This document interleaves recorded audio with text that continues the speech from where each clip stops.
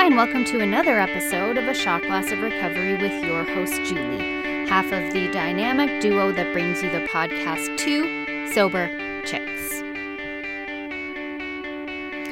Hi, and welcome. So, I am reading a new book. It is by Tara Brach. She is the author of Radical Acceptance or Radical Self-Acceptance, and I am reading Radical Compassion. And the reason I'm reading that is because actually I'm listening to it on audiobook.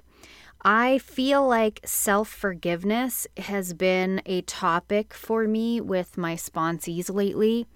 I know in my experience with my own self-forgiveness and my own self-compassion, it has been a big deal in how I recover, how I treat myself, how I cope with this world. My therapist taught me that.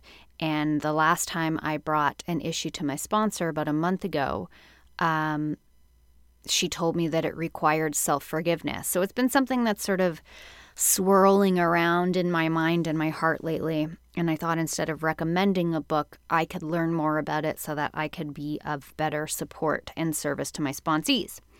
Now, in the 12-step program, we don't really talk about self-forgiveness. We have an amends process.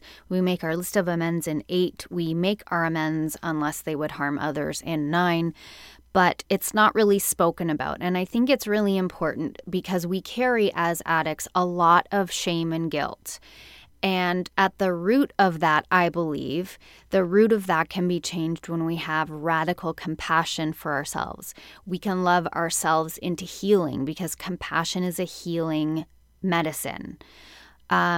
Freedom can come into the moment of shame and guilt when we forgive ourselves.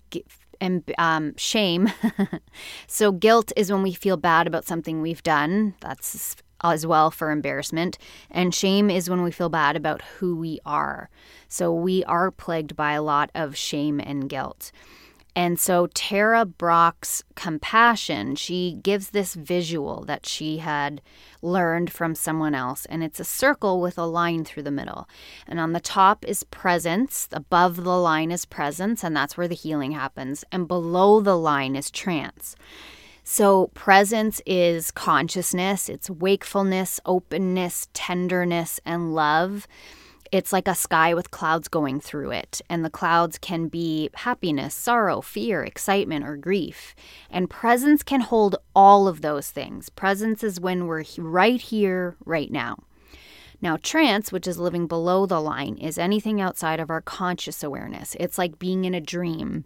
It's where all our stories and scripts are.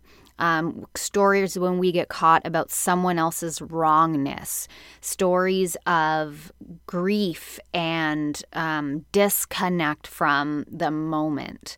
Like using grief as an example, when I'm present with my grief and I see it for what it is and I let it wash through me and I hold it, there's healing there. But when I get pulled out of it into this trance state, I get caught in it. I'm not aware. I lose time. I'm cut off from myself. I'm cut off from others. I'm living in the past or I'm living in the future. When the feelings drive my reality, or I'm in fantasy and obsession, I'm in trance. So the point is to bring present awareness to what's going on instead of what we do in our addiction, which is drinking it away, using it away, behaving it away. It's knowing in presence that my fearful beliefs aren't truth, and I have more choices as to how I spend my time. So she gives an example. Trance, caught or possessed by emotions. Presence, emotions witnessed mindfully. Trance, dissociated. Presence, in contact with feelings. Trance, heart defended or numb. Presence, heart caring and tender. Trance, reactive to experiences. Presence, responsive to experiences. Trance, grasping or resisting. Presence, balanced, open, and discerning. So it's all based on what we practice gets stronger. And we can decondition our brains to overcome even the most deeply ingrained habits. This is what we've learned in the last decade or so about the gift of neuroplasticity, which is neurons that fire together, wire together. So we can change our neural networks by changing how we think, feel, and behave. We get caught in these fear-based ruts in our brains, which are very well ingrained because every time we have a thought or a feeling or a situation, we use or behave or drink to shut all of that down. So when we become aware, we start to create a new neural pathway. We go from trance into presence, and we create this new network, which gives us more options on how to respond to an emotion. So she says the more we say yes to experience, the more the openness and presence of that yes will be embodied in our living cells and shape our entire life experience. And we learn this through doing the 12 steps. Our disease is a lot about perception. So we perceive our life experience through a certain lens, and that perception drives our addiction. And then when we get recovered, we have a completely new perception on life and our life experience. We hear it in the promises. We will see how our experience can benefit others.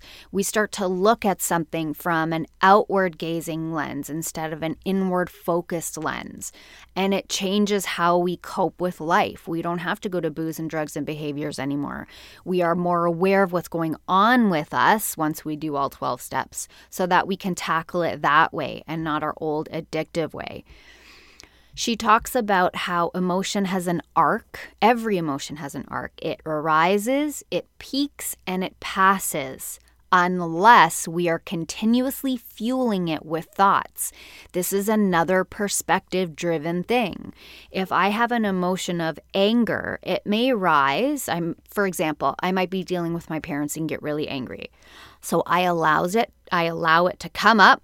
It will peak and then it will pass, unless I go into blame and victimhood and poor me and they're shitty this, and then I'm feeding it. It's the same thing with a fear response. I think after the original spark of adrenaline and cortisol that runs through our system when we get startled, it dissipates and goes away on its own about 30 seconds later, unless we continue to fuel it.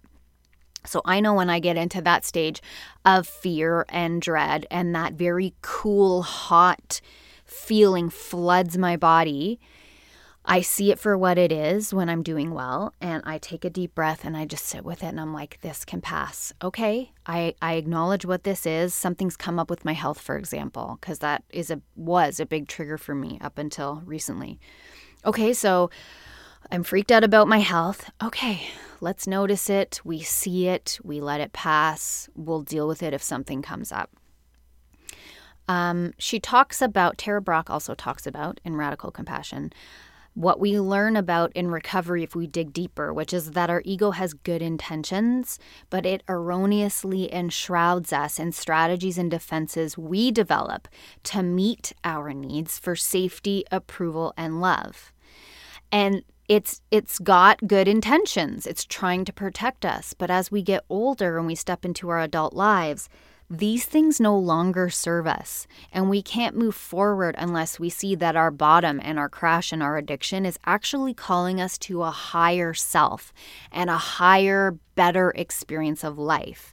Some people find it in recovery a lot easier in terms of dealing with higher power stuff in looking at their future or awakened or higher self. Like, how would my higher self respond to this? The higher self being the best possible version of ourselves. Well, my higher self probably wouldn't kick that guy in the balls and then go home and drink about it. My higher self would have love and compassion and connectedness to myself and to others. My higher self would be humble and not ego-driven. My higher self wouldn't use or drink or behave. So turning towards this higher self or this awakened self or this future self can often be a key that unlocks us into a different level of awareness.